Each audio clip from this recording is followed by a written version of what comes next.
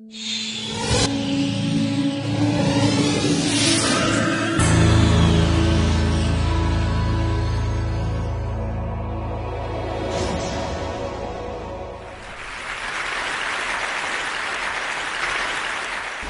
do you explain when things don't go as we assume? Or better, how do you explain when others are able to achieve things that seem to defy all of the assumptions?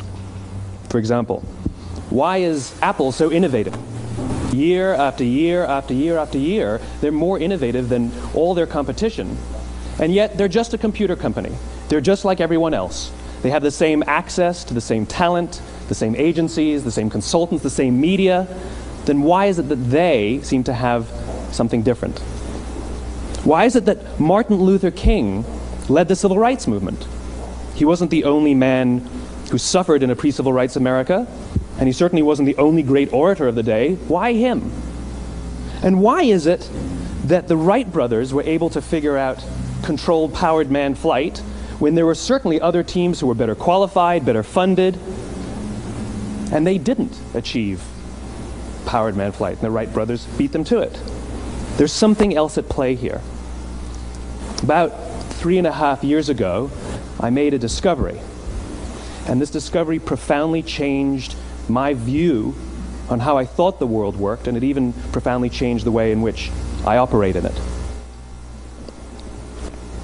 As it turns out, there's a pattern. As it turns out, all the great and inspiring leaders and organizations in the world, whether it's Apple or Martin Luther King or the Wright brothers, they all think, act, and communicate the exact same way, and it's the complete opposite to everyone else.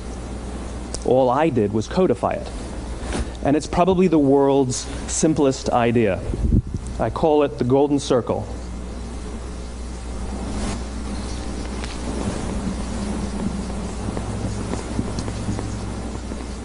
Why, how, what? This little idea explains why some organizations and some leaders are able to inspire where others aren't. Let me define the terms really quickly. Every single person, every single organization on the planet knows what they do, 100%. Some know how they do it, whether you call it your differentiating value proposition or your proprietary process or your USP. But very, very few people or organizations know why they do what they do. And by why, I don't mean to make a profit. That's a result. It's always a result. By why, I mean what's your purpose? What's your cause? What's your belief? Why does your organization exist? Why do you get out of bed in the morning? And why should anyone care?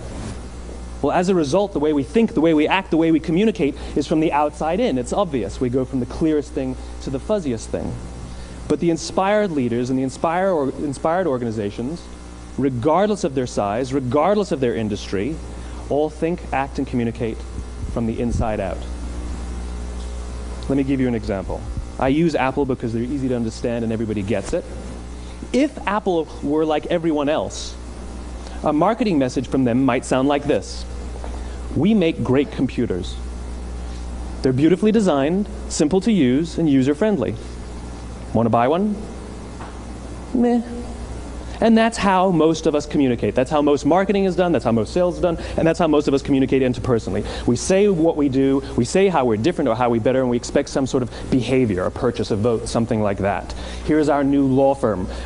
We have the best lawyers with the biggest clients. We have, we always perform for our clients, do business with us. Here's our new car. It gets great gas mileage. It has, leather seats. Buy our car.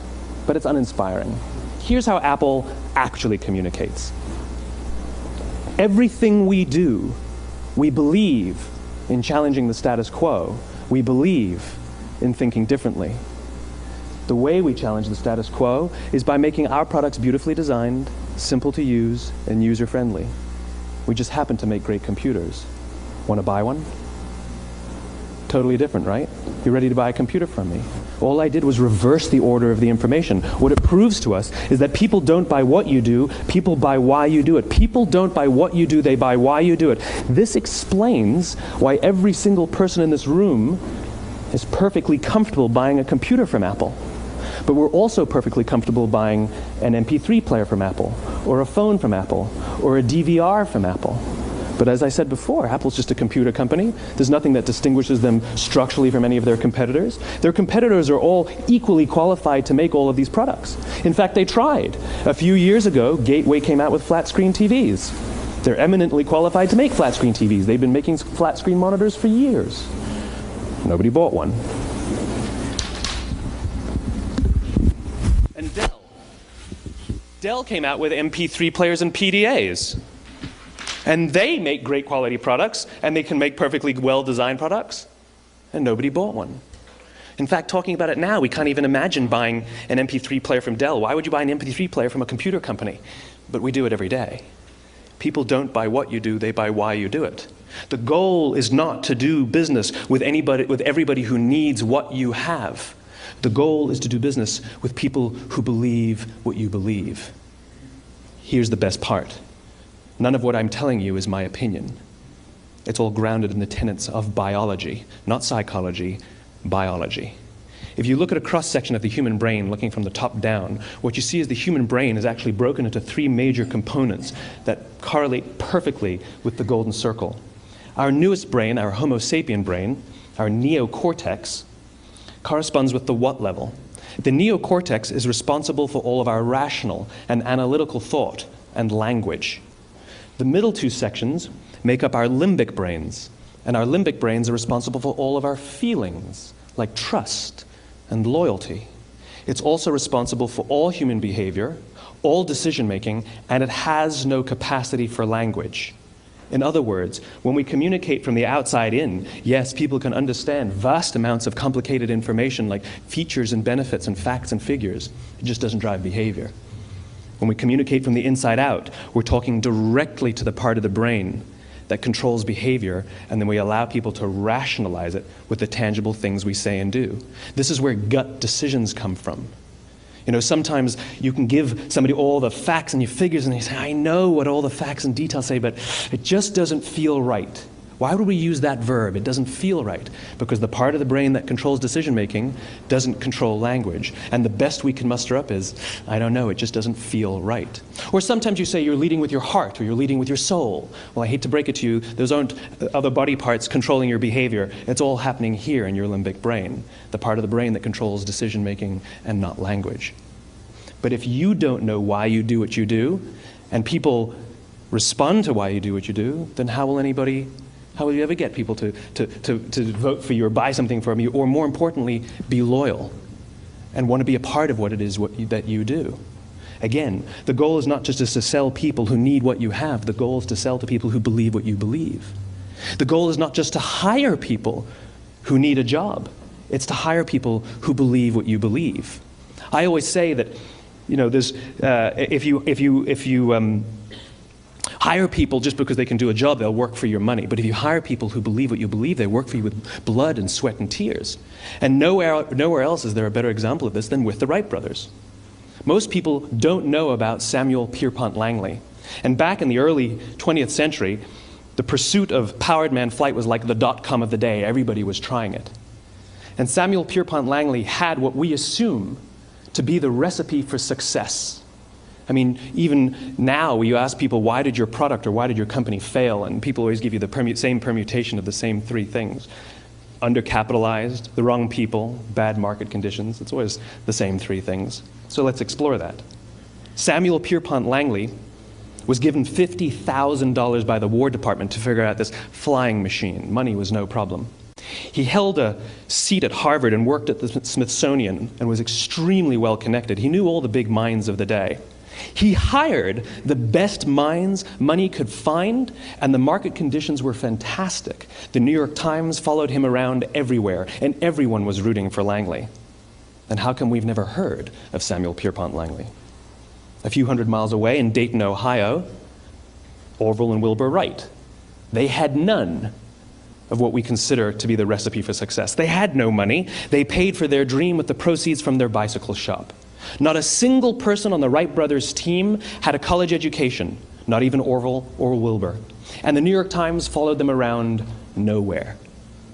The difference was Orville and Wilbur were driven by a cause, by a purpose, by a belief. They believed that if they could figure out this flying machine, it'll change the course of the world. Samuel Pierpont Langley was different. He wanted to be rich, and he wanted to be famous. He was in pursuit of the result. He was in pursuit of the riches.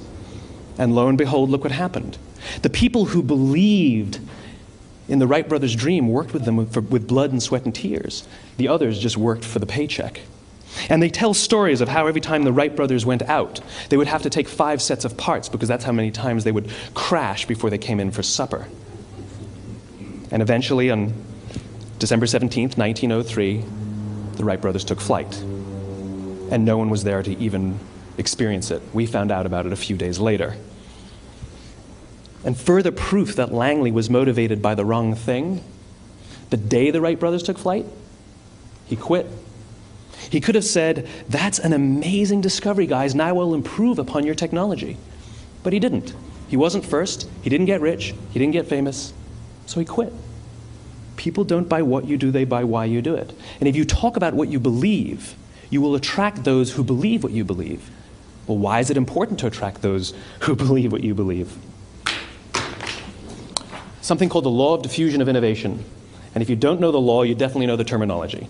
The first 2.5% of our population are our innovators. The next 13.5% of our population are our early adopters. The next 34% are your early majority, your late majority, and your laggards.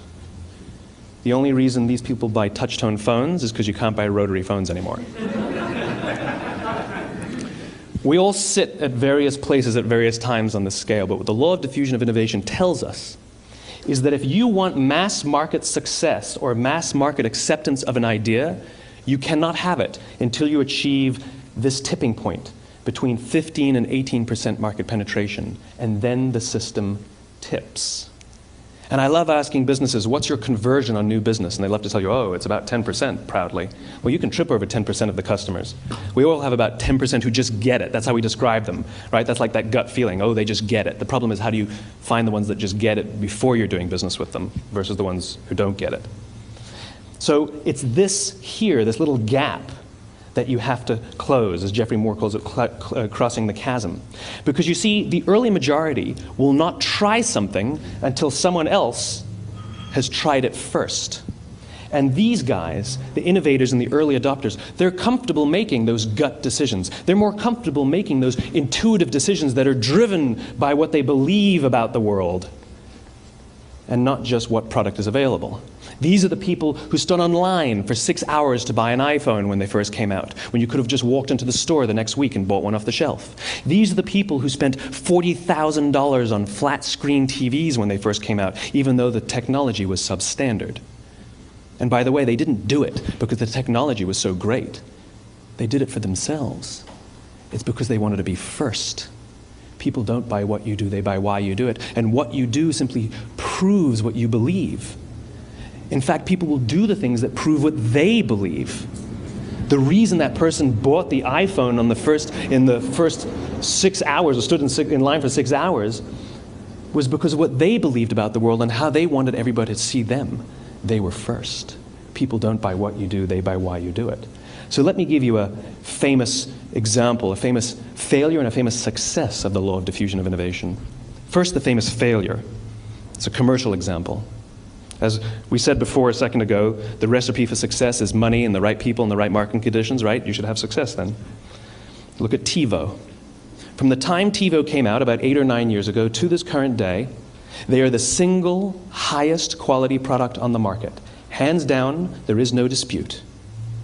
They were extremely well funded. Market conditions were fantastic. I mean, we use TiVo as a verb. I TiVo stuff on my piece of junk Time Warner DVR all the time. But TiVo is a commercial failure. They've never made money. And when they went IPO, their stock was at about $30 or $40 and then plummeted, and it's never traded above 10. In fact, I don't think it's even traded above 6, except for a couple of little spikes.